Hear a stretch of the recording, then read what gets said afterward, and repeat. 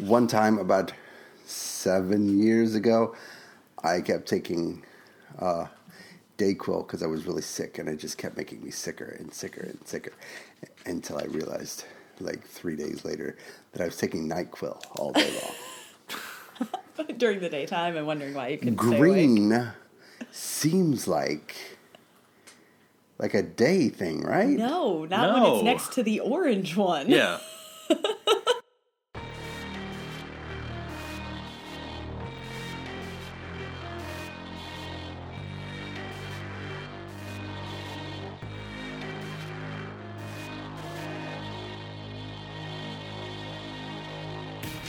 Welcome to another episode of Pajiba, the Pajiba television podcast.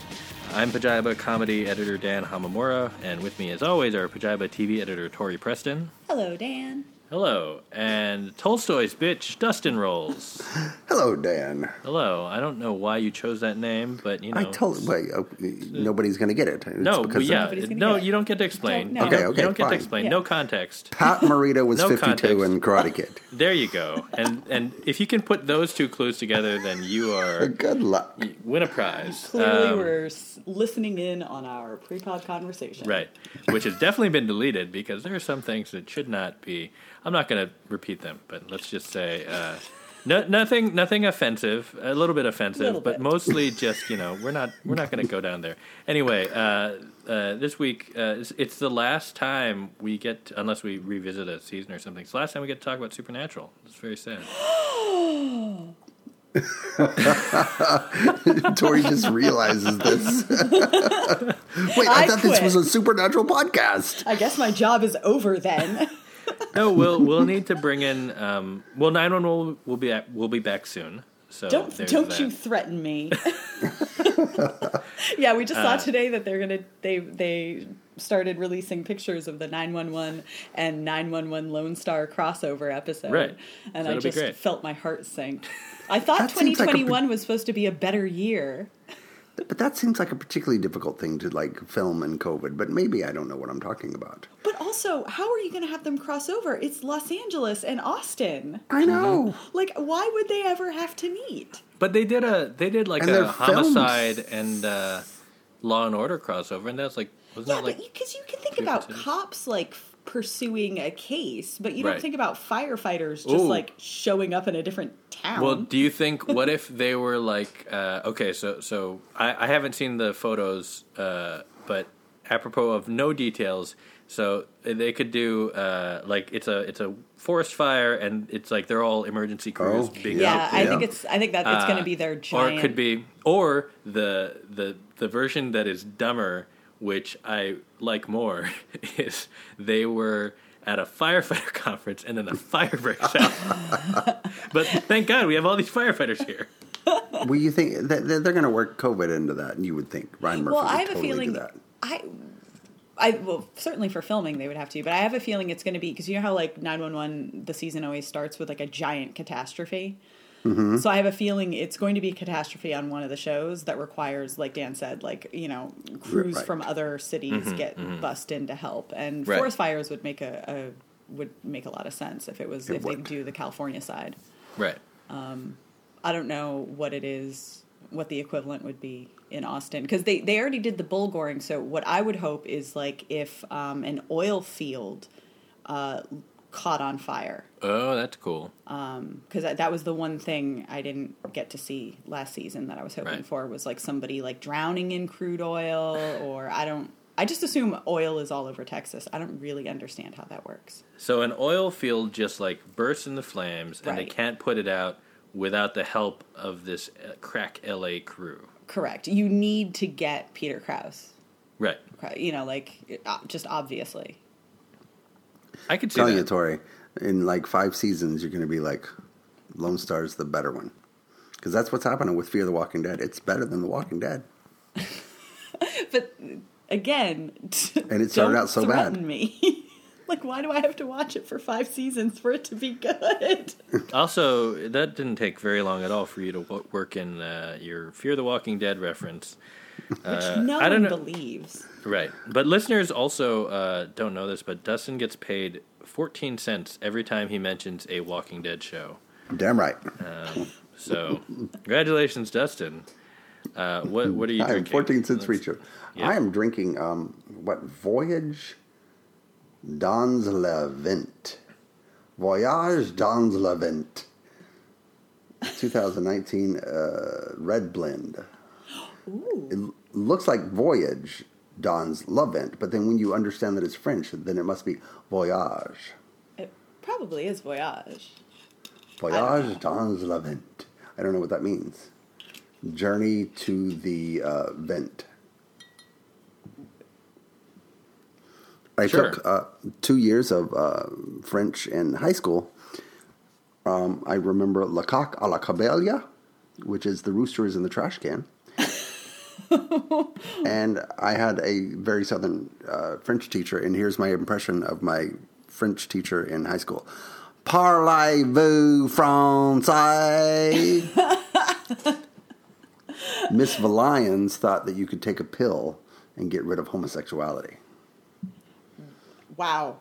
That was a lot of information. Every layer it's like an onion, like an infinite onion that just keeps on. You peel back, and there's just more layers behind there. Dustin, never stop telling us about your life. Right. Also, it's too early for the chicken update, but Dustin, don't think I didn't notice your reference to the fact that you probably have several roosters. Also trash cans. Yeah, and trash cans. Tori, what are you drinking? Well, it's funny. I'm drinking a red blend as well. It's Sharecroppers. It's 2018. Wow. Fancy. A little fancier. It had a twist top. Which I'm kind of just moving into. It's just so much easier. Yeah, I'm pro twist top. They are. I feel like if you don't have a twist top, that you just have to drink the whole bottle, which is what I'm doing tonight. That's actually why I'm not drinking wine tonight, is because the wine I bought I bought it because I wanted that particular wine, but it's not a twist top, and for reasons I can't drink a whole bottle, so. So what are you drinking instead, Dan? Oh, so instead I am drinking. I'm just drinking Writer's Tears Irish whiskey because it's not. It does not signify anything that's going on in my life. Don't worry about that. But yeah. So Dan. Look, Sure it's fine. But I was going to drink, and I'll save it for maybe next week. There's a. It's a white. It's called Santa Margarita, and I remember it because when I was an assistant a long time ago on a TV show, the showrunner on that show, she liked that particular wine, and she's kind of like she's like one of those people that just like has good taste. And so every once in a while, I'd have to, during the grocery run, I'd have to go get a bottle of that for her. Wait, what's it called? Santa Margarita. Santa Margarita. I can remember that. Yeah. It's a Pinot Grigio. It's yeah, this is right. Yeah, it's about, when you get it at the grocery store, it's probably around $20-ish. But so it's a little higher than I'd like to pay. But anyway, yeah. But she always liked that one. So like that was kind of like the default. Like it wasn't the super fancy wine, but it was like if she just wants some like wine that she enjoys, and it was that. So, yeah. And I always remember that because I had to buy it, a few times. I'm a little sad that you didn't bust that open for your birthday, Dan. It's not nobody's birthday here, so we don't have to worry about that. So it's fine. That's actually why I bought it, but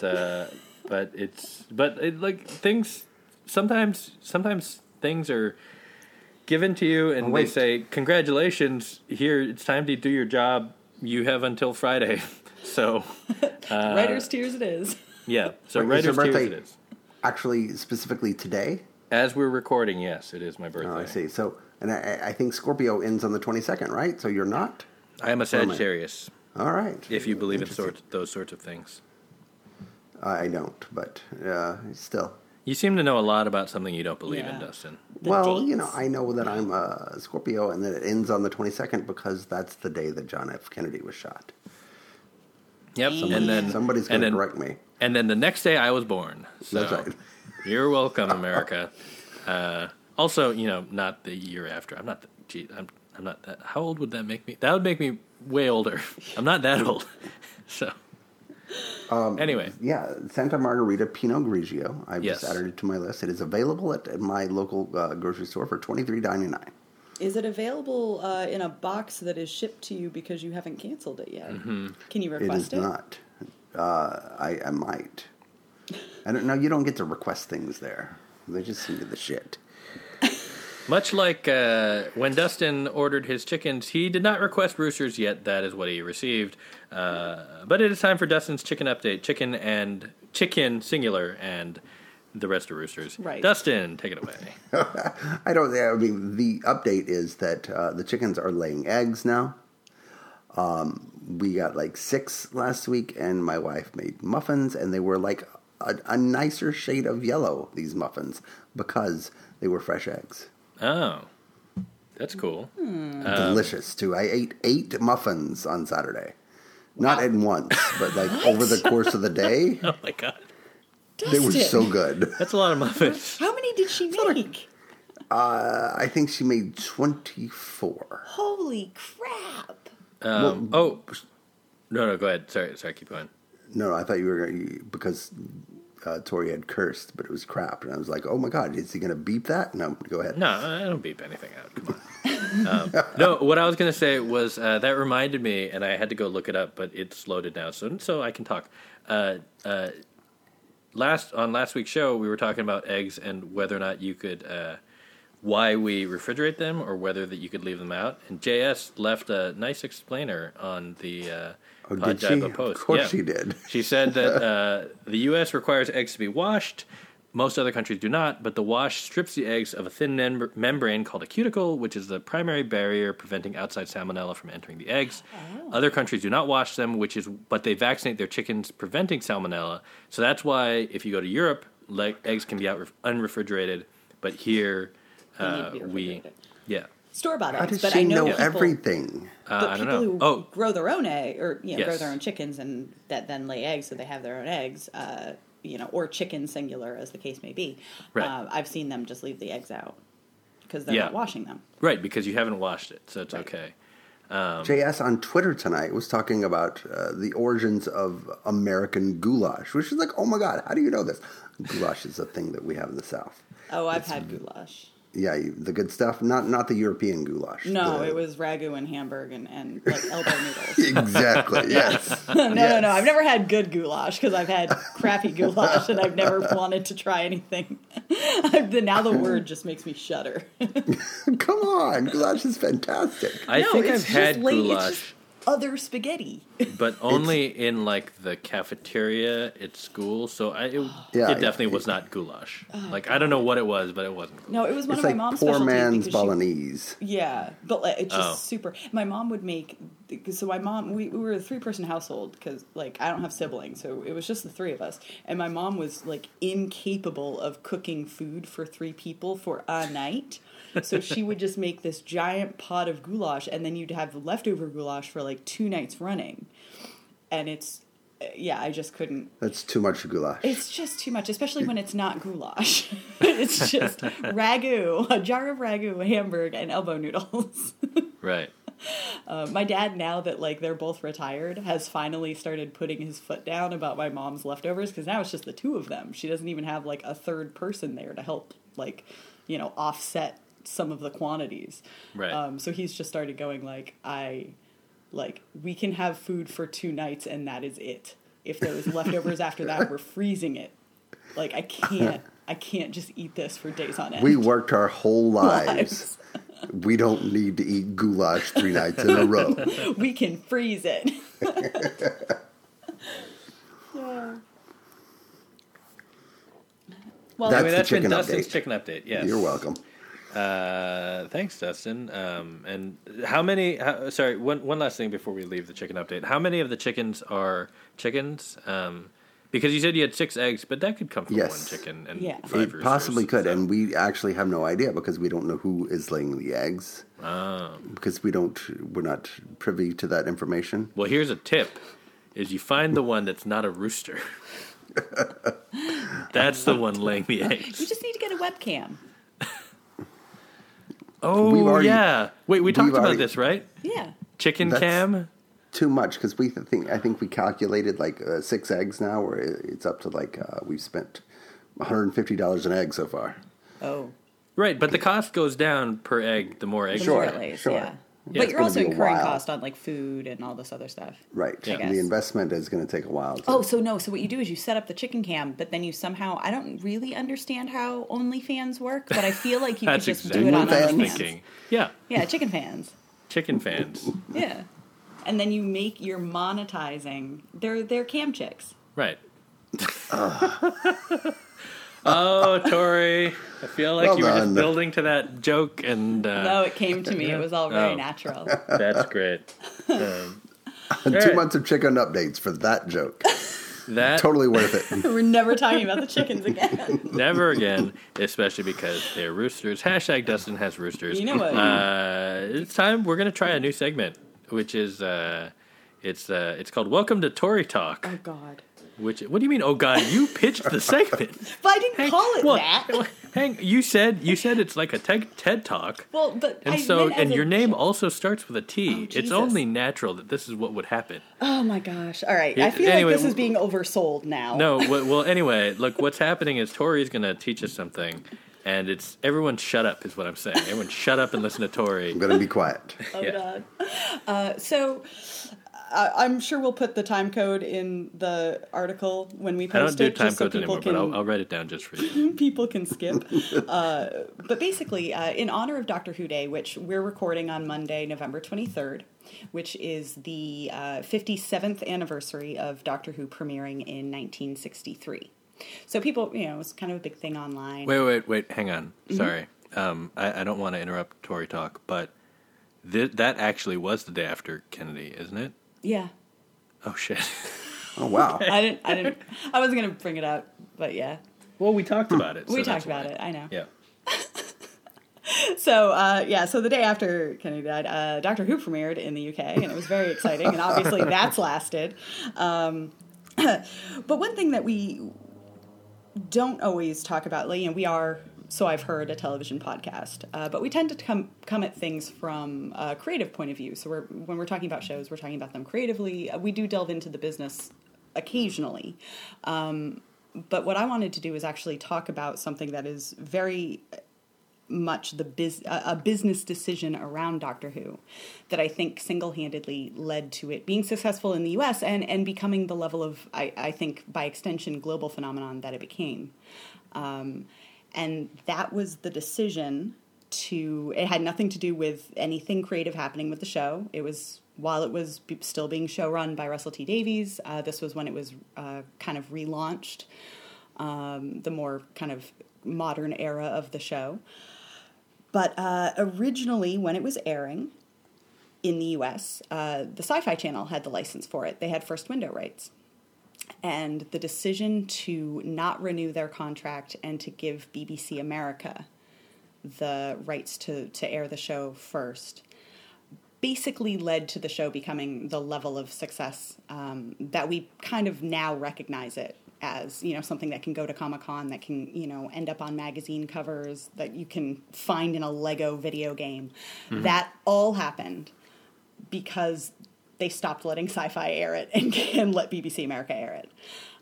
So this is like a very insidery baseball business decision. But I think it's really interesting because it's something that's out of the hands of creatives. It's all behind the scenes, and it's a very boring financial reason.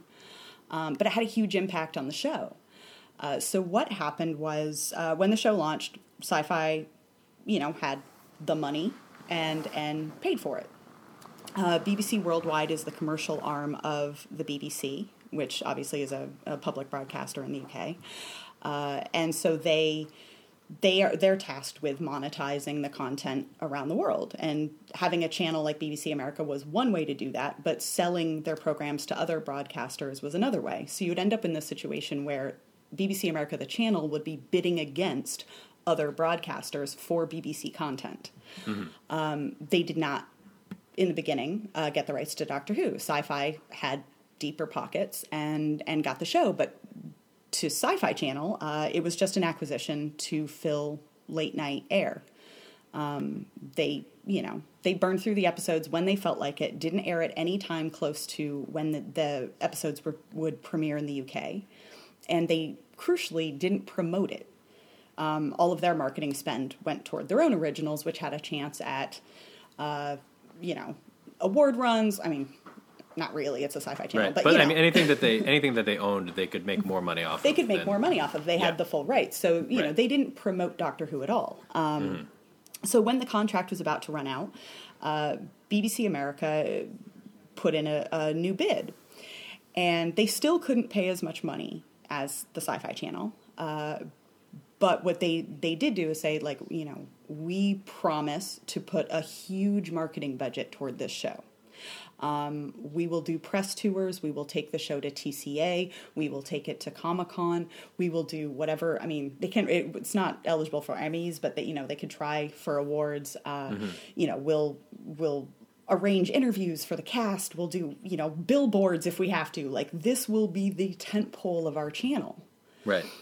And if that, so while we can't pay you per episode, what Sci-Fi can, in the long run, if this gamble pays off, it will be better for BBC Worldwide as a whole, because if we can really build buzz on this show, then, the effect, you've got more interest from in merchandise, you can license it, you get better ad dollars toward it, it helps you with your satellite carriage deals, makes the channel look better, so you can get Netflix to pay more to stream it, you can, Right. It just becomes it becomes what it became. It becomes what it became. Right. And it wasn't it took them a while to kind of decide, and they did, agree not to renew the contract with Sci-Fi Channel and gave it to Doctor Who. And it did. BBC said exactly what they, did what they said. And this was, I think the deal went through just in time for David Tennant's, last run of specials. Mm-hmm. So it was still during the Tennant era, but just before Matt Smith. So that's why, when people talk about the show, if you noticed when it started getting bigger in the U.S., it was around Matt Smith. Everyone loves David Tennant. Right. But it was really, just where that crossover was happening. That is exactly when I started watching. Right. Because suddenly it was everywhere, and that was because BBC America put it everywhere. Mm-hmm. The other reason it was a problem for them was because Sci-Fi Channel not only wasn't marketing it, but they would air it way after it aired in the UK. All of the fans of the show would illegally download it. Right. So there was no chance of getting new fans. Right. Everyone who cared already watched it, and nobody else really bothered. They might find it, but there was no sense of able to capitalize on the buzz or grow it. And so one of the first things BBC America did when they got the show was start pushing to get the episodes as close to when they aired in the UK as possible, which was not literally the infrastructure wasn't there for them to go day and date, and it took them years to finally get to the point where they could go day and date with the UK. Right. And once they cracked that, they could start doing Fathom events and putting episodes like the 50th anniversary episode was in theaters. Why was it so difficult to do that?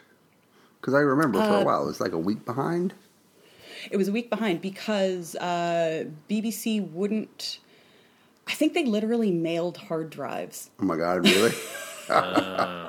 And because it was Doctor Who, they really were worried about having it pirated, which was absurd because it was being pirated. If other territories can't air it, it would get pirated. But they didn't want copies of it out anywhere before it aired in the UK. Mm-hmm. So that took a while. But no, I mean, once the show, and it was amazing because once somebody really started trying to put the show out there, the demand was there. When BBC America went to Comic-Con and was we want to do a Doctor Who panel, Comic-Con was really excited. Immediately, I think Doctor Who went straight to Ballroom 20. And within 2 years maybe had already outgrown Ballroom 20. And the next time we were arranging to bring the show, they were we're moving you to Hall H. So it did really well. And it was, all of a sudden Doctor Who was on, it was a Entertainment Weekly cover, which would never have happened before. Mm-hmm. So anyway, it sounds really ridiculous to say that this like one business decision made all that difference, but it took a lot of work after that. Right. But that's really cool. Just because, I mean, as an outside observer, just watching Doctor Who, I remember, it's funny because I didn't think about it at the time, but the way as you describe it, I remember very distinctly, like when the Matt Smith era started and when it switched to BBC America, all of a sudden it felt like Doctor Who was more present, and and I had watched from when the reboot started all the way through. So it's not like I wasn't watching the show and I just discovered it when BBC America, took over. Yeah. And it's not like anything intrinsic to the show changed, other than the changes that were normal to the show. Like there's always a new Doctor, there's always a Right. But it definitely felt like more of a cultural presence, even just from essentially the network change. Yeah. Because now there was a team of people pushing to like have interviews in places and get it was a big deal getting Matt Smith on a late night talk show. Mm-hmm. Like things like that. But it also made a huge difference for BBC America. Like this became their tentpole program, and they were able to leverage that to have like other new shows of theirs ride its coattails. Right. So it was like if Doctor Who was doing a panel at Comic-Con, we put it together with a new show that no one had heard of, and it was like fans had to sit through the panel for that new show in order to get to the Doctor Who, and then all the way through. Like if you look at so AMC Networks bought BBC America, right? But like they kind of really they didn't buy BBC America. They bought Doctor Who because to them the value of having Doctor Who and the ads and the attention that goes with it, the reason they were looking for another channel to like flesh out their catalog of networks was so they would have an easier time bargaining with satellite and cable providers. And so, because at that point, really all they had was The Walking Dead. But why is now Doctor Who on HBO Max? That I do not. That is a home entertainment. I have no idea. I think that's just a licensing deal. I think they literally had their bid was selected, whether it was the highest bid or what. Right. I don't know. Because again, the way BBC Worldwide works, so the channel is one thing, sales and distribution, the people who control who gets the show, is a completely other thing. So BBC America has the rights to air the program. Right. Sales and distribution still, or actually consumer products at that point, is still able to decide who gets streaming. Right. And the funny thing is that even though you would assume that there would just be massive collusion within the giant vertical conglomerate, right? It doesn't always work out that way. Well, no, and that's where BBC Worldwide it's not a very clear-cut company because it is tasked with making money, but all of the profits go back to a nonprofit. So it has to maintain the standards and integrity of the BBC while acting like a capitalist endeavor. So it becomes, so you have these different divisions who are bidding against each other and the company ultimately has to decide what is best overall. Right. So no, it isn't always clear cut. And that's why some of the best shows for a long time would go straight to Masterpiece Theater, or Discovery would get for a long time was getting all the Planet Earth stuff. There was a joint venture going for natural history programs. Oh yeah. So yeah. So anyway, that's a little history lesson on the backroom deals that led to everyone knowing who the hell the Doctor is. That's very cool. That's been welcome to Tori Talk, which is a segment that now we're going to have every week. So every week from now on, forever, Tori will be giving us a piece of television history, inside television. Yeah, TV, how the TV business works by Tori. Well, we have to replace Supernatural, which we will get to in a minute. That would have been a great segue. You need me to rant about something? Next week, do MASH.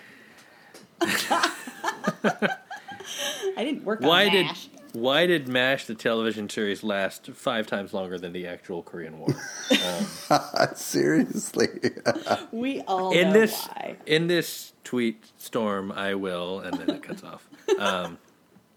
But no, that's really cool. Thanks for sharing on this Doctor Who day. But also apparently Dan's birthday, so now I feel like I needed to have a rant about you. Oh, it's fine. It's a thoroughly unimportant birthday. I worked all day. That's literally all I did. Although my bosses did buy me cookies, which were delivered by a delivery person. Really? So cool. Oh, you've got good bosses. Yeah, it was very nice. And I ate 2 of them, and I had a huge sugar crash in the afternoon. So were they good cookies? They're very good cookies, very fancy. Anyway, it's time to move on to you know who else. Here we go. Here's a segue. Oh. You know who else had a little mishap with cookies this week? Someone we like to call Baby Yoda, eating space macaroons in The Mandalorian. God. They're so cute. But they were just macaroons, right? Like it wasn't even like a thing. It was just.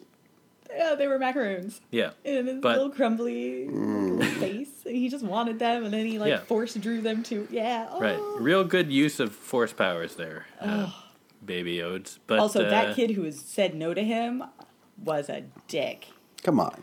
Can you imagine? I don't know. You get the Yoda? weird new kid in class. He's probably smelly. No. They've been in the ship that was the Mon Calamari fixed it up. It had fishnets and everything. Like he's the smelly kid. What do you think Baby Yoda Yoda smells like?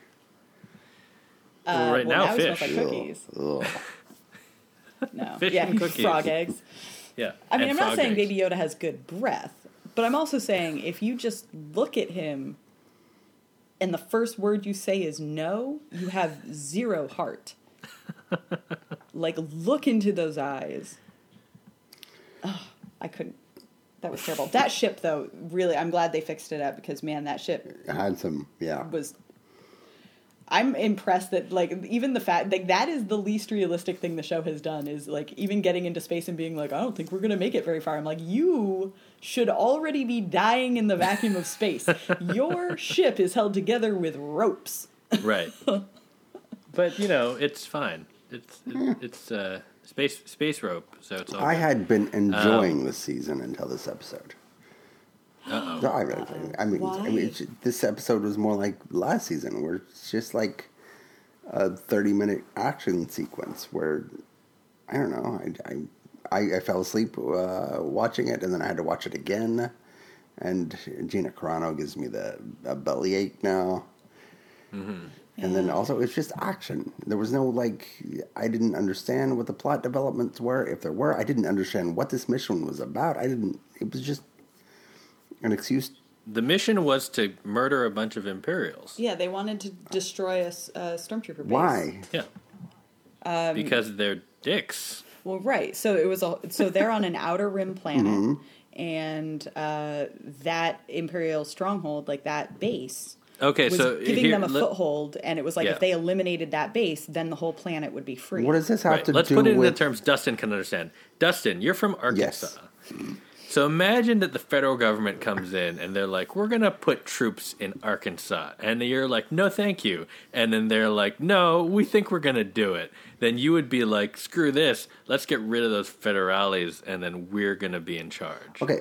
And then you do it and then everyone cheers. But was this another one of those instances where, the Mandalorian had to do this mission in order to gain some information about...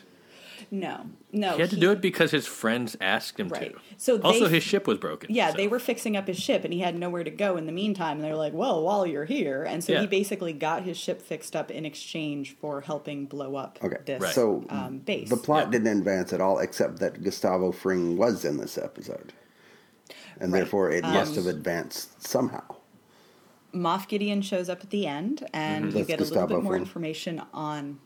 Yes. On why they wanted the child, what they were trying to do with the midichlorians. Yep. Right. And there were a lot of people who read about the show. Did you say midichlorians? I thought that was a joke.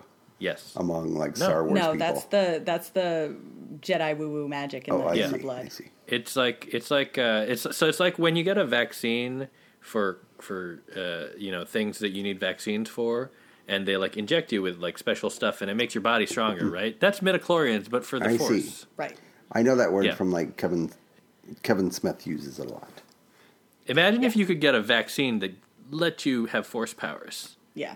That's what they're trying to do with Baby Yoda. It seems. I see. The reason why midichlorians is ridiculous, also like why it's such a joke, and I'm sure why it kind of is shorthand for the more ridiculous tendencies of Star Wars, is that the original trilogy, they treat the Force and Force users as if it's sort of a spiritual thing, right. That it's not something that's physically different. It's maybe some people are, because of bloodlines or whatever, more prone to it, but they don't treat it like it's a scientific. Suddenly in the prequel ones, they start talking about like, oh no, this level of midichlorians, and it's it is right. Now it's like 30 years ago there was science about this, and then that all went away. That all went away, and no one talked about it, and suddenly it's just Alec Guinness going like, use the Force, Luke. Right, and no longer talking about the science that he learned, even though he learned it, right. Okay, when he was Ewan McGregor. Okay. So Baby Yoda. Okay, Baby Yoda is not Yoda. No. Not officially. Okay. No, he's not. But he could. Maybe he's a clone. They want to clone Baby Yoda in order to get them. No, they want to take his blood and use it in another clone. Oh, okay. Yeah, it seemed like they were talking about basically using his blood to give someone like an infusion of Force powers. But the implication that from what I understand is that all Yodas have the Force, when that's not true of all humans. We don't know. There haven't been that many. That's the theory, but we've only met 2. Right. And 3 technically. I'm sorry, 2 before Baby Yoda. Right. Oh wait, there were one of them I think there didn't were 2 have any Yodas lines. before Baby Yoda. Well, there's Yoda, and then there's a female of the same species who I don't think ever speaks. Really? Right. It just shows up in a shot of like the Senate, I think. Yeah. Really? Oh, I didn't remember that. Yeah. She doesn't talk because the Yoda's a real misogynist. Turns out doesn't let the women speak. I see. So, but that Yoda also we don't even know. had midichlorians. Well, yeah, because he's a Jedi. Yeah, he's a Jedi. They all had it. Right. And that's why the child is such a get.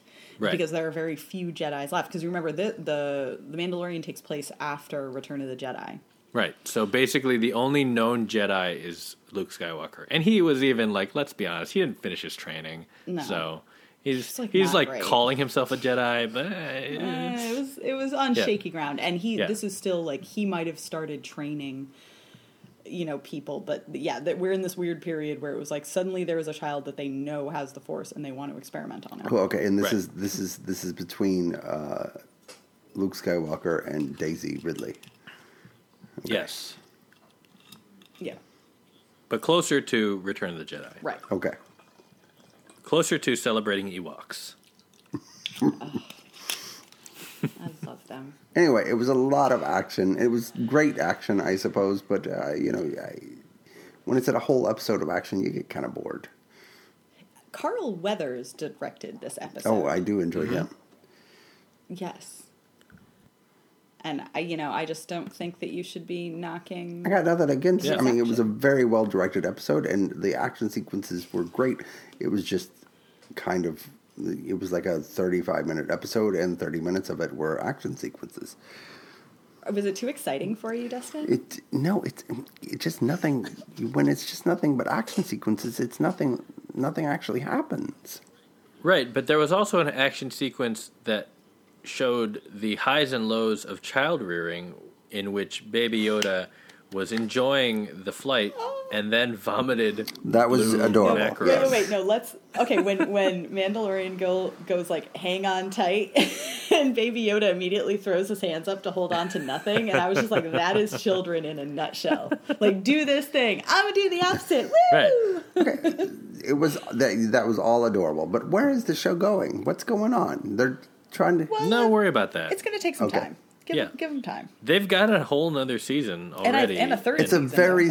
No, that's what I'm saying, is they've already got season 3, it's already in production, or probably prep. It's a very simple mission, though, which is to get Baby Yoda to his family, and every single episode is just like a mission that goes toward that.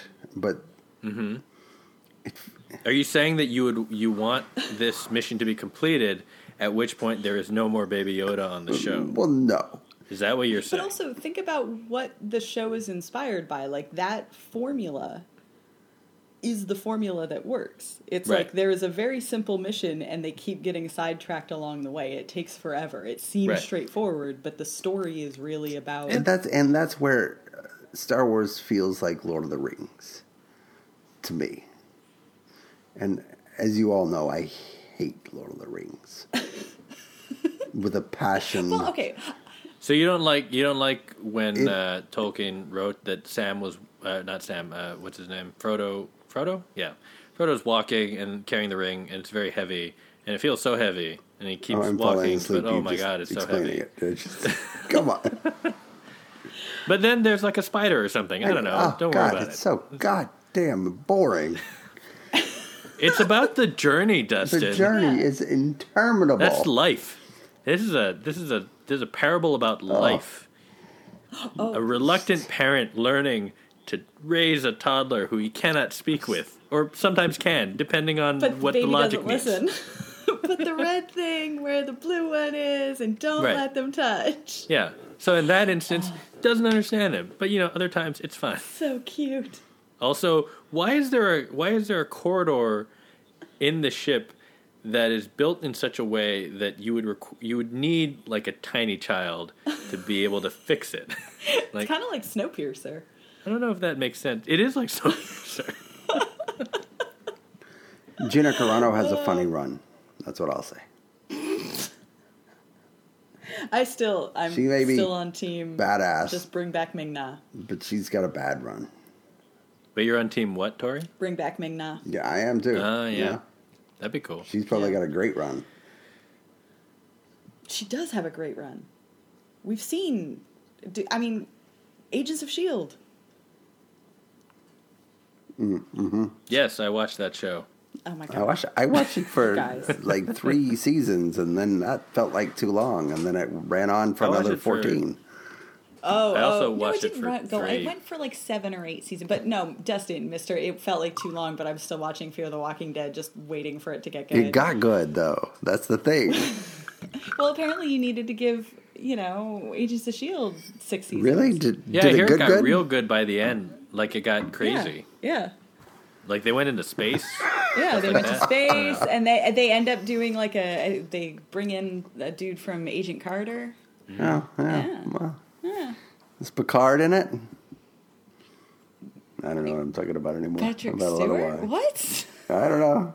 It's Supernatural. Woohoo! All right. It's a good. Speaking good of shows that are about the journey, but actually have a destination. Jesus Christ! Really? After 15 years, Supernatural has reached its conclusion. And I bet Tori has some thoughts that were probably also in her article, which I did read and will probably be linked. So, you can go ahead and check that out. But Tori, you're our resident Supernatural expert. We are but your students. Please God. Lead the way. All right. Well, if you read my article, I felt like this was the perfect finale for the show. I'm not saying it was a perfect episode of television, but I do think that it did the things that I didn't realize I needed Supernatural to do in the end. And that is, basically the episode, last week was the plot finale. Chuck was defeated. The Winchesters are free of their destiny and can do whatever they want with their lives. And so they go to a pie festival, and then they proceed as hunters. And on their first mission against a nest of vampires, Dean dies. I do need to note that Dean got impaled on a piece of rebar. Yes. Which Chim survived. Yes. And Chim's rebar went through his fucking skull. And Chim's fine. So, that... What the fuck? Was, come on, man. This is television. People just survive rebar. But anyway. But no more plot armor. No more plot armor. But when that first happened, before you knew what was going to happen, my only reaction was, fuck you, Supernatural. So everyone was really pissed. Mm-hmm. Yes. Rightfully so. Rightfully so, yeah, because, you've followed these characters, and your hope is that when the mission that they weren't even on in the beginning, but like that ultimately was their mission, which was to get free of their destiny. They finally get that, and Dean doesn't get to enjoy it. Mm-hmm. So I can see how that would be a blow for people. I felt like it was perfect, if only because that is what to me, him dying in a completely normal way was the point. It felt like very Omar Little. Yeah, but it did. But, and it was like, this is the life you have your own life now, and this is what happens to people who live the life that you do. Like, they die, and they don't always die in apocalypses. They die in, accidental, dumb, sad ways. Right. And it also, he had to, and this is the other thing, I think, no matter what, one of them had to die, because the thing that the episode absolutely had to do was show the brothers letting each other go. Mm-hmm. Because that is the thing that... codependent relationship. Which was ultimately toxic. And not only that, like every time one of them would save the other, it always unleashed something worse. So the escalating calamities of 15 seasons almost always came down to one of the brothers making a decision to save the other. Right. And this just rinsed and repeated season after season. And that was, they needed to break that cycle. Like, the one new thing the show could do to actually end would be to have one of them accept the other one's demise. Right. So, like, the question of who is going to die, like, to me, it was like, well, one of them definitely is. I think it made sense for Dean to die. Mm-hmm. Because me too, because I wouldn't have cared if Sam had died. Right. But also because in previous seasons, the time that Dean tried to live a normal life, he hooked up with the woman who had the son, and he tried to live it was, like, not really convincing. Right. He was happy, but he very easily, like, got led out of it. Whereas the one time Sam met a woman and, like, had a dog and tried to have a normal life, he was very reluctant to leave it. Like, Sam was the one who was most capable of letting go of hunting. Mm-hmm. Like, Dean was not going to change who he was. So it was like, yeah, Dean is a tragic hero. He has to die. And in that, once I kind of viewed it from that perspective, I liked the fact that it was a piece of rebar rather than some giant, it was like, it had to be normal. Like, right. He had to earn just a dumb, average, not special death. Right. I actually liked that it was, that it's not a, like, you expect it, you expect it to be a grand sacrifice or something like that. Right. But it was definitely like the little kid walking into the convenience store and shooting him in the head. Yeah, it was just, and I like that it was rebar because it made me think of Chin. Right. But then, the other nice thing about a supernatural finale is that the show is not just concerned with Earth. They've always had other dimensions. It's you've got heaven, you've got hell, you've got whatever. So Dean dying isn't the last that you see of Dean. Right. His story continues in heaven, where he has a better chance of being happy because all the people he's lost are there. Right. So to me, it was like, that is his happy ending. He's reunited with everyone that he loves, and he's just waiting for his brother to show up. And then you have the massive montage of Sam just getting old. We just can't see them because of COVID and quarantine. So, no Jeffrey Dean Morgan. He's just down the road. You can't miss him. Damn it, come on. So you have, and then the rest of the episode is basically a giant montage of Dean driving around heaven while, Sam gets old and dies, and also dies a normal death, like, in bed next to his son that he named Dean. And a little creepy, but... It was a little creepy. I mean, his old man makeup was amazing because it was just so unconvincing. And when that happened, I was like, oh, Tori got her wish. Captain America makeup. It was all I wanted. Just like really shitty old man makeup. I also think it was funny because I know a lot of people really upset, like, they just gave him a baby maker and, like, don't even name her. And I'm like, nobody gives a shit who Sam ends up with. Like, literally no one cares about his life. Like, I wanted it to be just sped through in a montage. Like, we get it. He got married. Like, nobody cares. Yeah, I agree with that. Yeah, we're all just waiting for him to die. And then he dies and they're reunited in heaven. It's a nice thing. But then, so all of that, to me, was what the show needed to do to pay off what it had established, its own themes. Mm-hmm. So that was all necessary. But it meant that it wasn't the fan service. It wasn't the lives that I think fans really wanted, and which was kind of funny coming from a season that tried to pay off a lot of Right, but fan I think shows. the fans just wanted like Dean and Castiel in heaven in bed.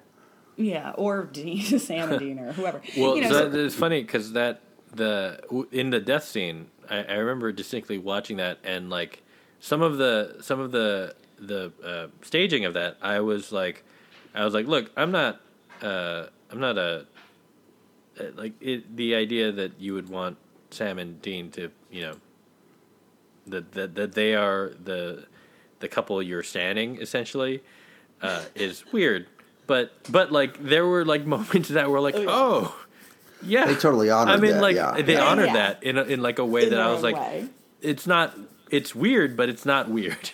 Like not, they did it in a way that I thought was, you know, appropriately serviced the fandom without being and that like, fandom is based on, it's not like it's made out of thin air. It's Right. like those brothers are very close and very emotionally open with each other.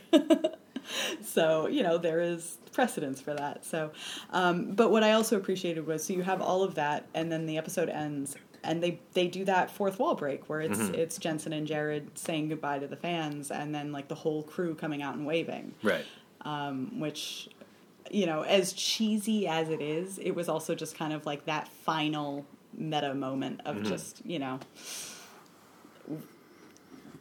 it's just what the show is. Right. But it's interesting because that felt more. It reminded me of. So there was another moment that it reminded me of a little bit, which was the ending of Dispatches from Elsewhere, which I doubt either of you watched, because nobody watched it, so it's fine. But in that one, the final, like, so that show was like this weird fantastical show on AMC, created by Jason Segel, and it was this really interesting, weird, clever show for like 7 episodes out of 8, and then the last episode was like a super meta episode about Jason Segel, and like it was about him creating the show. Like it was like a Wait a second, was it the show that came on last year that we watched like 3 episodes of? Then I gave up. Well, it came out in March, and I watched the whole thing. I'm pretty sure Dustin it was this year. It was this year. I never finished it. The last episode was on Jason Segel. The last episode, it's kind of like the like I would call it like it's like the movie adaptation, where it's like it's about him.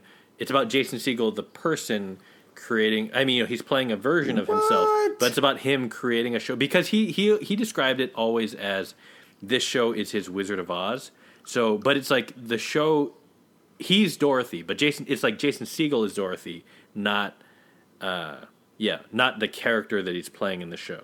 So that's too much, Jason. Well, so anyway, it was like an interesting turn, but it leads to this thing where, you know, they have the cast and crew, and he's like waving. He's like, "Well, I built this show. I hope you guys enjoyed it. Thanks, bye." And everybody's waving, but the difference is that here it felt earned, and you know, like seasons, versus like that one, it felt like it was a little self-serving.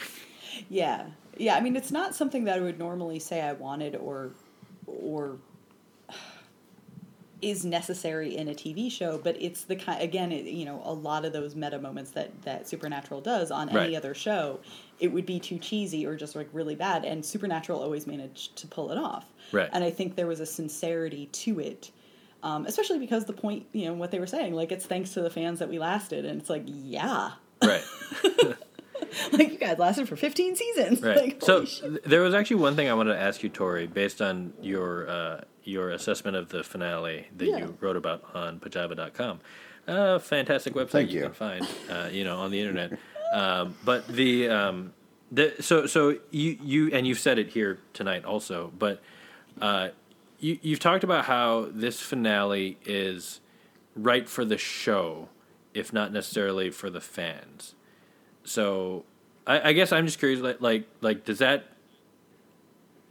What's the way to put this? Like, it's like there are theories about like what's right for the show versus what's right for the fans, and I find myself like, I feel like you should do what's right for the show, but there are a lot of people, including a lot of fans, turns out, who feel like, no, we want, just give us our happy ending.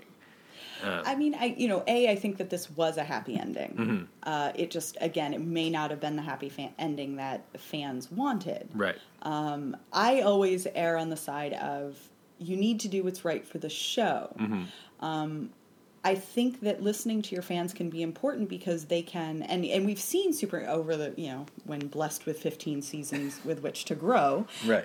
Supernatural has grown, right. and has, kind of grown out of some of its more misogynist tendencies, and it's, but it always had to stay, it had to stay true to the core of what that show is, which is, and again, it's this, like, obviously fan fiction is wonderful. If you want to talk about, Dean and Sam hooking up, like, whatever, that's great. But, I don't think that paying that off has to be at the service of what this show is, which is something unique, which is a show that was really built around a relationship between two men that was very emotionally honest. And, I don't need them to fall in love. Like, I actually really needed them to learn how to fucking let go of each other. Right.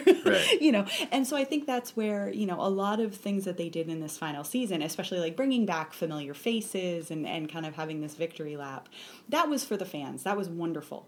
And the plot suffered for it. Like there was, episodes that spun their wheels just to do something cool. And then a lot of things kind of rushed through in the last episode or two just to get to an ending. Right. And that's all fine.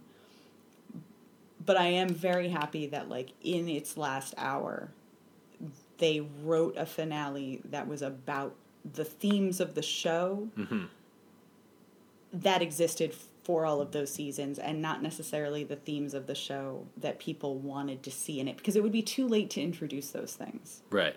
But there are things that have always been central to the fabric of the show that needed resolution. Right. Yeah. So, I mean, that's, to me, I would always err on the side of, right for the show that it is, not for the fans, but the caveat being, listen to your fans, because they might point out things that your show is doing wrong and, legitimate concerns that you can do better about and incorporate into what your show is. Right. Yeah, and it's always, I mean, to me, it always feels tricky because I think you want people to leave with a warm feeling, and you want them to, I mean, you want them to leave feeling satisfied, but... Right. But yeah, I don't know, like, I've been thinking about, there are endings that people don't like and that feel weird or rushed, and that, where criticism is justified. And then there are endings where, like, as an example, the Seinfeld ending, people hated it. Oh, yeah. Right? But, like, that was appropriate for those characters. It's like, this is how these people, ending. If you wanted to, I remember really enjoying that ending because thinking, like, no, this is kind of like the right way that they would meet their end. Right. Is like ending up in jail because of a Good Samaritan law that they did not, A, know about, but also B, like, stick to, because they're not those people. They're not those people. Of course this is how they go out. And I think that's part of it. Like, there was a sense of people fall in love with the characters and lose sight of what makes the show work. Right. And I think that's what was happening here. It's like there are things you may want for that. Like, I would love if Dean just, that whole finale could have been Dean at a pie fest. And then just credits roll, and I also probably would have said it was the perfect finale. Right. Like, I want Dean to have a happy ending. Right. But I do think that, because I think that's the other thing where this, there's a push and pull with fans where it's like, I think fans deserve to be appreciated and deserve to be heard. Mm-hmm. But I also don't think that, their fan fiction exists for a reason. Like, they should be empowered to imagine what they want. Right. That's all wonderful. Write everything. Imagine it. Be passionate about it. Yeah. But there has to be a limit to, like, the show still exists as its own thing. Right. And so, yeah, I think that it's becoming a trickier proposition, especially for the shows that do have this kind of passionate fan base. Like, how do you navigate that? Also, yeah. anything that runs for 15 seasons is going to have huge expectations that will never be met. And some of the criticisms about, like, the way they kind of started addressing that, like with the Castiel scene, where it's now you're baiting the fans. Mm-hmm. Like you're throwing them a bone. And it's like, so how do you... It was a little weird that he didn't even make an appearance in that final episode. No, because I think that, because if he had, they would have had to resolve that. You know what I mean? Oh, yeah, well, that's true. As soon as I was like, he can't come. And there's no way to resolve that without Dean actually turning him down. Or deciding to be a couple with him. Right. So, yeah, I mean, it's fair tricky, enough. But I do, yeah. I liked it. I liked it as someone who only watched 30 episodes. I think if I'd watched 15 seasons, I might have felt underwhelmed. Yeah. And that's fair. But also, you would have gotten your finale last week, essentially. Yeah. Right? Right. Well, I didn't like... I mean, that finale was fine, but I never liked the mythology of the But I mean, in terms of, anyway. wrapping up their journey as, puppets of Chuck, essentially. That was a rushed ending. I wasn't satisfied with all that. Right. I was... In this episode, I really liked... Because it started to feel like a standalone episode, and I really wanted to see what was going on with those vampires. Yeah, and I liked, it really felt like it was going back to the beginning. It's just them. They go back, they pull out their dad's journal, which you haven't really seen them look at in a while. It really was a back to basics thing, and I think that then is reflected in Dean's final speech, where he's telling Sam, like, remember when I first came to get you at college, and I stood outside because I wasn't sure what you'd say. Like, it was, I like that they very consciously tried to bring it full circle back to the first season. Mm-hmm. But I don't know. Jim Beaver was a super nice touch. I love Jim Beaver. Oh, I just see him and I just start crying. I'm like, oh, Bobby. I also cried for like 20 solid minutes during that episode, so I may be biased. As well you should. I mean, you earned that cry. I also don't get hung up on finales, because I think there are good finales, I think there are bad finales. I think the overwhelming number of finales are mediocre, or it's just impossible to satisfy everyone. Right. And I think they never... Unless you're the leftovers, Well, but I never really... The journey is the journey. Right. So I try not to get overly hung up on how it ends. And so that's why I'm like, was this the most momentous finale? No. But I think that it checked boxes that were absolutely necessary. Maybe they could have done a better job doing that. Like, it really was like a lot of montage. Yeah. But I don't know. Like, it gave me what I needed, and I still have all the rest of the show to finish watching. Right. Okay, wait. Before we continue, I have a pop quiz question. What is a perfect finale to you? What like that you've seen? What would you consider a perfect TV finale? The Leftovers. Tori, do you have one?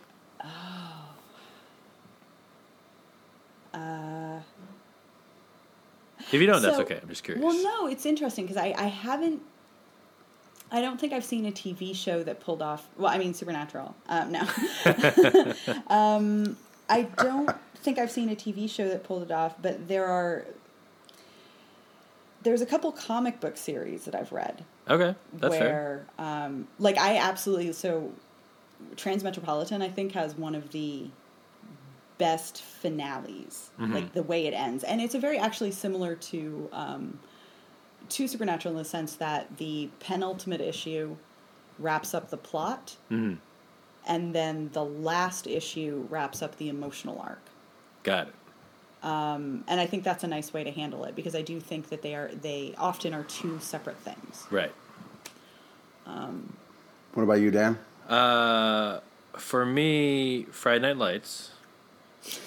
Yes. Which I know Tori has not seen the finale, but it is a legitimately perfect finale. Yes. Like it's insane. Like that sounds hyperbolic, but it's so good. Like it's like it is. Picturing it in my mind and I want to cry. That's how good it is. I'm trying to think if there's any others. I mean, the MASH...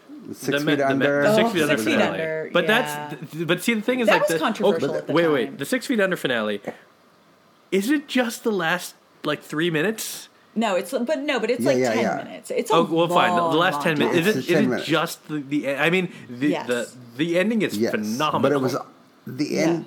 But it was also better than the last 4 seasons. Yeah. Right. I mean, there was the first season, and then there was the finale, and everything in between was like. But that's the thing, is that that ending is so good. I absolutely do not remember any other thing in the episode. No, I don't. I don't either. Yeah, I don't. But it's so good, it doesn't matter. No. Nate died. But that's like 3 episodes early. No, Nate dies like 3 or 4 right. episodes No, earlier. he had an arm. No, he had an arm, and then he came back. No, he died. He doesn't die in the finale. He dies 3 or 4 episodes earlier. Because it's a huge... I remember watching it and being like, oh my god, wait, what? Because he we're died. not at the end yet, and he's already then you're dead. like, wait, what the fuck happened? But he didn't die with an arm. He survived an arm. And then died. But they said like one day it could just happen, and then it just does. Like 4 episodes from the finale. Oh, that's the cruelest fucking thing, man. I remember. Killed me. The only episode of The Sopranos I've ever seen was the finale. So perfect finale. That's weird. Well, no, it wasn't that it was perfect. I just I didn't care anyway, and then it just goes to black, and I'm like, I know this would be more momentous if I gave a shit. I was one of those people that watched all of Sopranos right before the finale, so and so that finale seemed fine to me too. Because I didn't have 5 years. A couple controversial ones. I know there's some people who don't like the Battlestar finale. I like where it ended up. I do too. That's all I'll say about that. The Roseanne was I amazing. haven't seen the Roseanne finale. Yeah, What? I was never a Roseanne season where kid. they get rich and then it. But you know what happens in in the Roseanne finale, right? This isn't the. It's not the. It was all her stories. That's the season before, right? Wait, no, the Roseanne finale. It's not the one. No, it's not the one where she was writing a book. Right? No, she wakes up in bed with Bob Newhart. Oh, right, because they're referencing another finale. The Newhart finale. Yeah, that's fine. Which was at the time the most famous season. I mean, finale. I love the ending of the good. MASH finale, but the MASH finale is also 2 hours. It's very long. And weirdly, I don't remember anything about MASH except the finale. I watched a lot of MASH. The Cheers finale, great ending. Yeah, that was good. Not perfect, but it was solid. But that's the way you do with a show that long. You have a regular episode and then you just end. The long teased but will not rant about it today.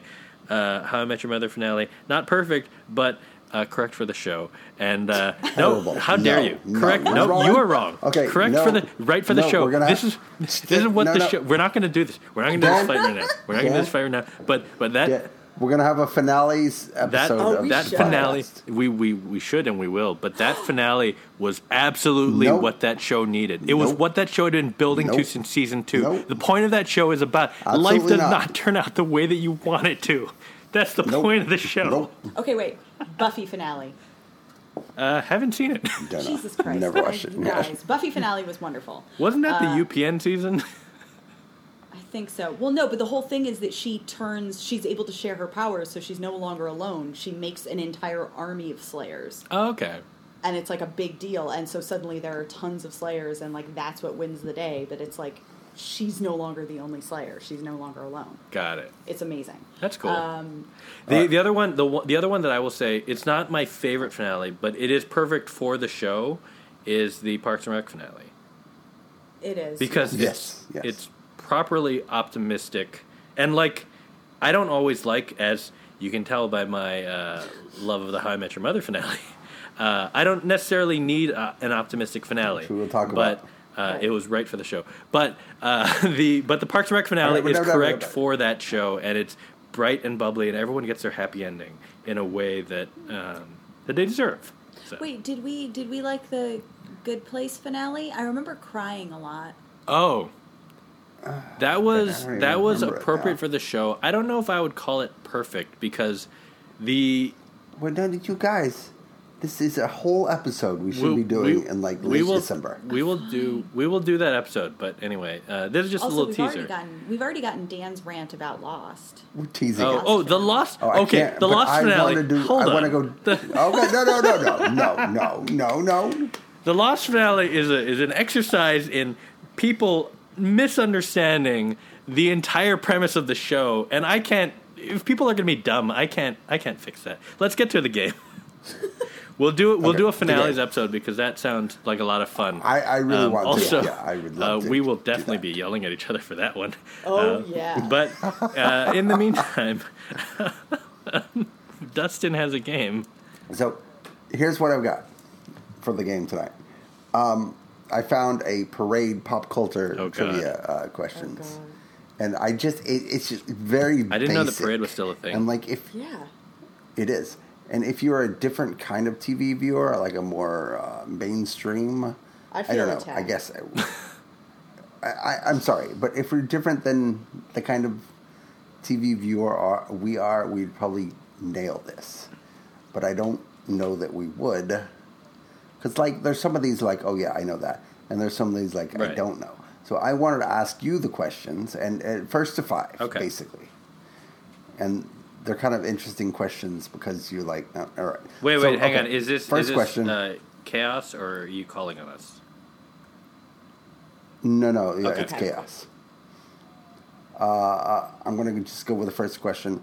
Can you name two of the names of Kim Kardashian and Kanye West's children?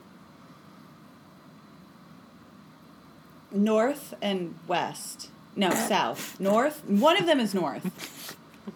Yes. Can you name? You think they have a child named West? Whatever. I remembered West was involved. That being said, I also had that thought. I just did not speak up fast enough.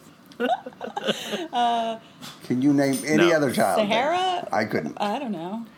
I want to say Blue Ivy, but that's not Blue Ivy. That is Jay-Z and Beyonce, and that's disrespectful, and I apologize to our king and queen. Yeah. That's right.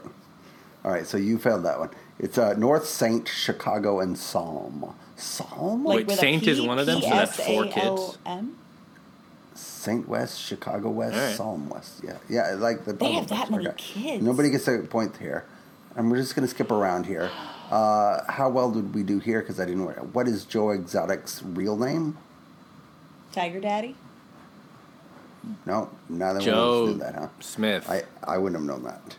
Oh well, no. Okay, but it means it was like Smith. Joe was his first. I think name. None of us watched Tiger King, right? Wasn't that our claim to fame? Yeah. Yeah. Yes, What if Tiger? Oh no! Wait, No! Don't! I think I know what you're going to say, Tori. Please don't. No, I was gonna say I have another best finale. Oh, okay. What's the finale? The Jinx.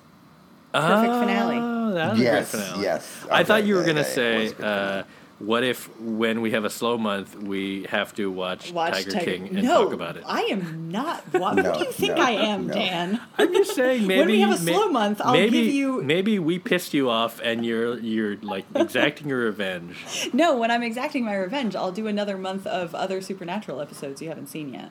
Oh, but I've been keeping a list. But we enjoy that now, so that's no longer a punishment. I can make that not happen. Okay. All right. I would have gotten this one. Who wrote the book that HBO's Big Little Lies is based on? Oh. I don't remember. Jodie wait. Pickle? What's her name? Gillian Flynn. No. Oh, come on, Dan. Is Gillian Flynn... Leanne Moriarty. Is Gillian Flynn the... Gone Girl. That's what she wrote. I don't know books. This is a TV podcast. I know. I don't Keep understand. Going. No, okay. Stephen King wrote The Outsider. Oh, The Outsider got canceled. Yeah, it did. We didn't talk about that. Yeah, weird. I didn't enjoy it that much. But still, it was shocking. How many times did Ross get divorced on Friends? 2. 3. Dan gets Of course he does. Of course I know this one. Come on. He remembers the show. Right. Yeah.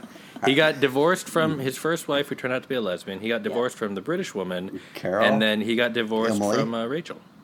He got divorced from Rachel? That's right, 3. Yeah. Yes, they got married at the end of season 4 when they went to Vegas, and it was a huge shocker cliffhanger. Yeah. It's like, oh my god! And then because they got real drunk and they got married, and that was because that was the second shock. Because the first shock was the first shock was Chandler asking Monica to move in with him.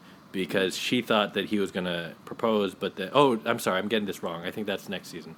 Anyway, like the point is that they got married, and that was the cliffhanger. Point is, Dan's got a point. I don't think we're going to get to 5. So they were divorced when they had a baby? No, you will. I think some of these questions Tori had are a question easier. about Friends, and I want to answer it. What? Yeah, they were divorced when they had a baby? They were divorced when they had a baby. That was his 3rd divorce. Wow. There was a running joke. And my never mind. I'm not going to go into that.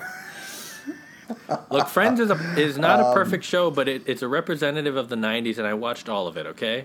That's all I'm saying. Fair enough. That's too hard, probably. Who does Michael Scott hit with company property on company property in The Office? Toby. Dwight? No. Meredith Palmer. Oh, yeah, that makes sense. Wait, is that when he drives the car into her? Yeah. Oh, Yes, I didn't know the yes. car was company property. Yeah. But, okay. I remember that. Yeah. I do remember that moment because the pratfall was very good. Here's one of those questions they ask that's like, oh, they'll never get this because nobody old reads this, but everybody knows this answer. Which actor voiced both Darth Vader and the Lion King James Mufasa? Earl Jones. Yeah. Come on. I know. That's a very parade one to question. one. Come on. Chandler Bing's middle name. Chandler. Chandler. It's like West. It's like a girl's name or something, right? Or is it like Yes. Lynn? I don't remember. I'm going to give Dan half a point for that. It's Muriel. Oh. So 1.5 to 1. What does the acronym SMH stand Shake my for? Really? I didn't know that. That's very good, Dan. 2.5 to 1. I You didn't really know that. didn't know that? I thought this was a TV quiz. It's But it's funny. general So millennial pop culture. knowledge. it shake Pop my culture. head, but I always thought it was so much hate. No, I'm pretty sure it's shake. No, or it is maybe shake my shaking head, but like yeah. for years I thought that stood for so much hate. I mean, it works basically every time. It does. It really So, does. Makes sense. I don't think I didn't know this, and I'll be really impressed if either one of you get this. Who sings the song "Say So" that's behind the popular TikTok dance? I don't TikTok. Zayn Malik. Good. No, it's Doja Cat. Oh. I gave it my best shot. Also, I would be really impressed if either of you got this one. Troy Bolton's dad in High School Musical is the brother-in-law of which famous actress in real life? I don't understand what any of those. Troy Bolton's dad in High School Musical is the brother-in-law of a famous actress. It's Blake Lively. Found that very fascinating.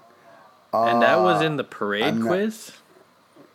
Yeah. Like in the actor who plays him in real life, or like in the show, it's just like, oh, he's the brother-in-law. So the in real actor life, in real is life. related to. Isn't she married to Ryan well, Reynolds? her sister is Ryan Robin Reynolds, Lively. Yes.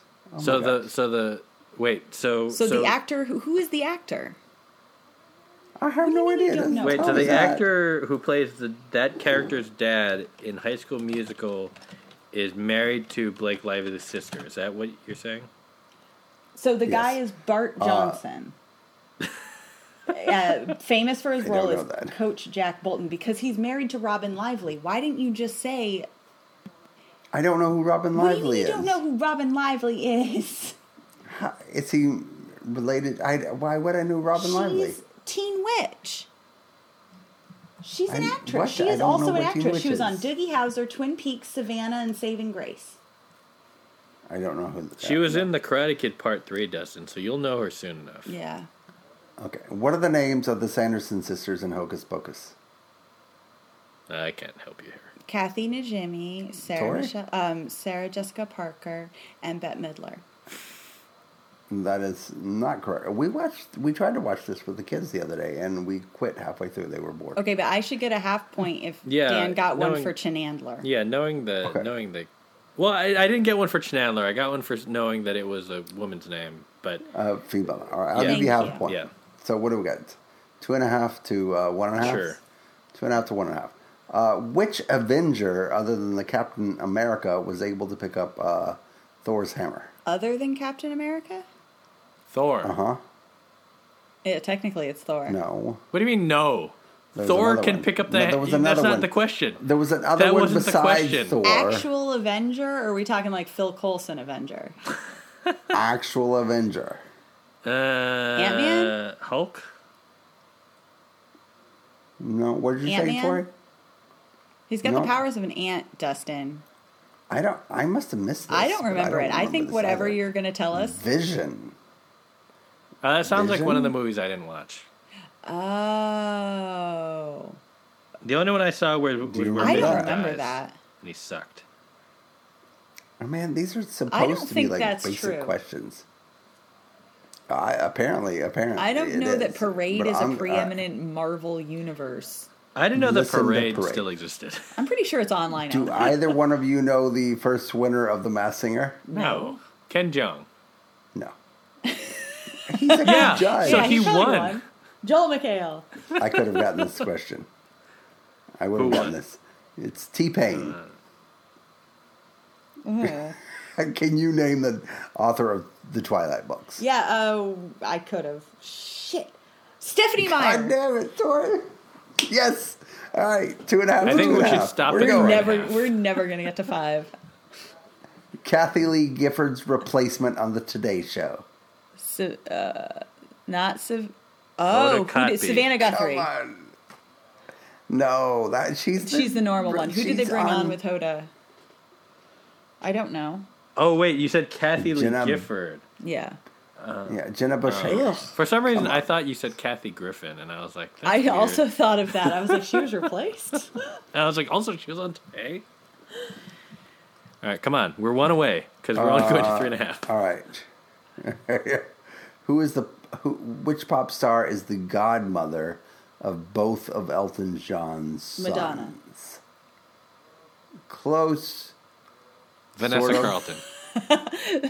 No. Celine Dion. Lady Gaga. No. All right, I don't know. She wears meat, so sure. Oh, that was too easy. Should I give the easy one? Oh, here's a really easy one. Kramer's first Cosmo. Name. Correct. Oh, Dan won. Yes. Dan won. And as my victory rant, I will speak upon the question of, look, here's why the How I Met Your Mother finale is appropriate and good and justified. And look, everyone can feel your feelings, and you can hate it, and that's fine, and you can feel like you wasted 9 years of your life, and that's also fine. But here's the thing, here's why you're wrong.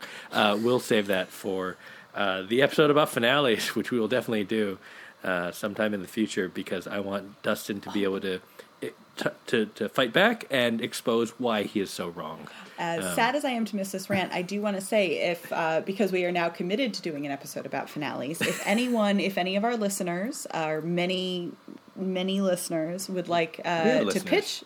I know. To pitch a finale, please send them on Twitter to @lovespackle. Oh, yes. And he will collate them all and then send them to us in an Excel document with his own commentary on how right or wrong you are, which we will ignore because we ignore everything that nobody cares about his opinion. But I think that will be a good episode when we get to it. Well, let's record it first. Let's see. not get ahead of all ourselves. All I'm saying is that I was getting a little emotional thinking about some of these episodes, some of these finales. So I'm thinking, it's like, with the right amount of alcohol, some real feelings could be had. I cry a lot, actually. I look forward to spending a day just watching the ends of TV shows and crying. Oh my god, I'm okay with that. That's going to be quite a day. We'll have to make sure. Well, look, no one's going anywhere, so we're all here in our homes. Don't be safe. Happy Thanksgiving. That's the show. Happy Doctor Who's Day. It will not. It will have passed by the time will you have listen been. to this. It has been Happy Doctor Happy Who's Day. day after JFK's death. Yes. By then it'll Anniversary. be 3 days after. Yeah, but all of these we have okay. we have celebrated live while recording, but you're experiencing in the future, and hope that future is great. Happy birthday, Dan. Oh God! Happy All right, birthday, we Dan. You know, that's it. yeah. Good night. Happy Good birthday, night. Dan.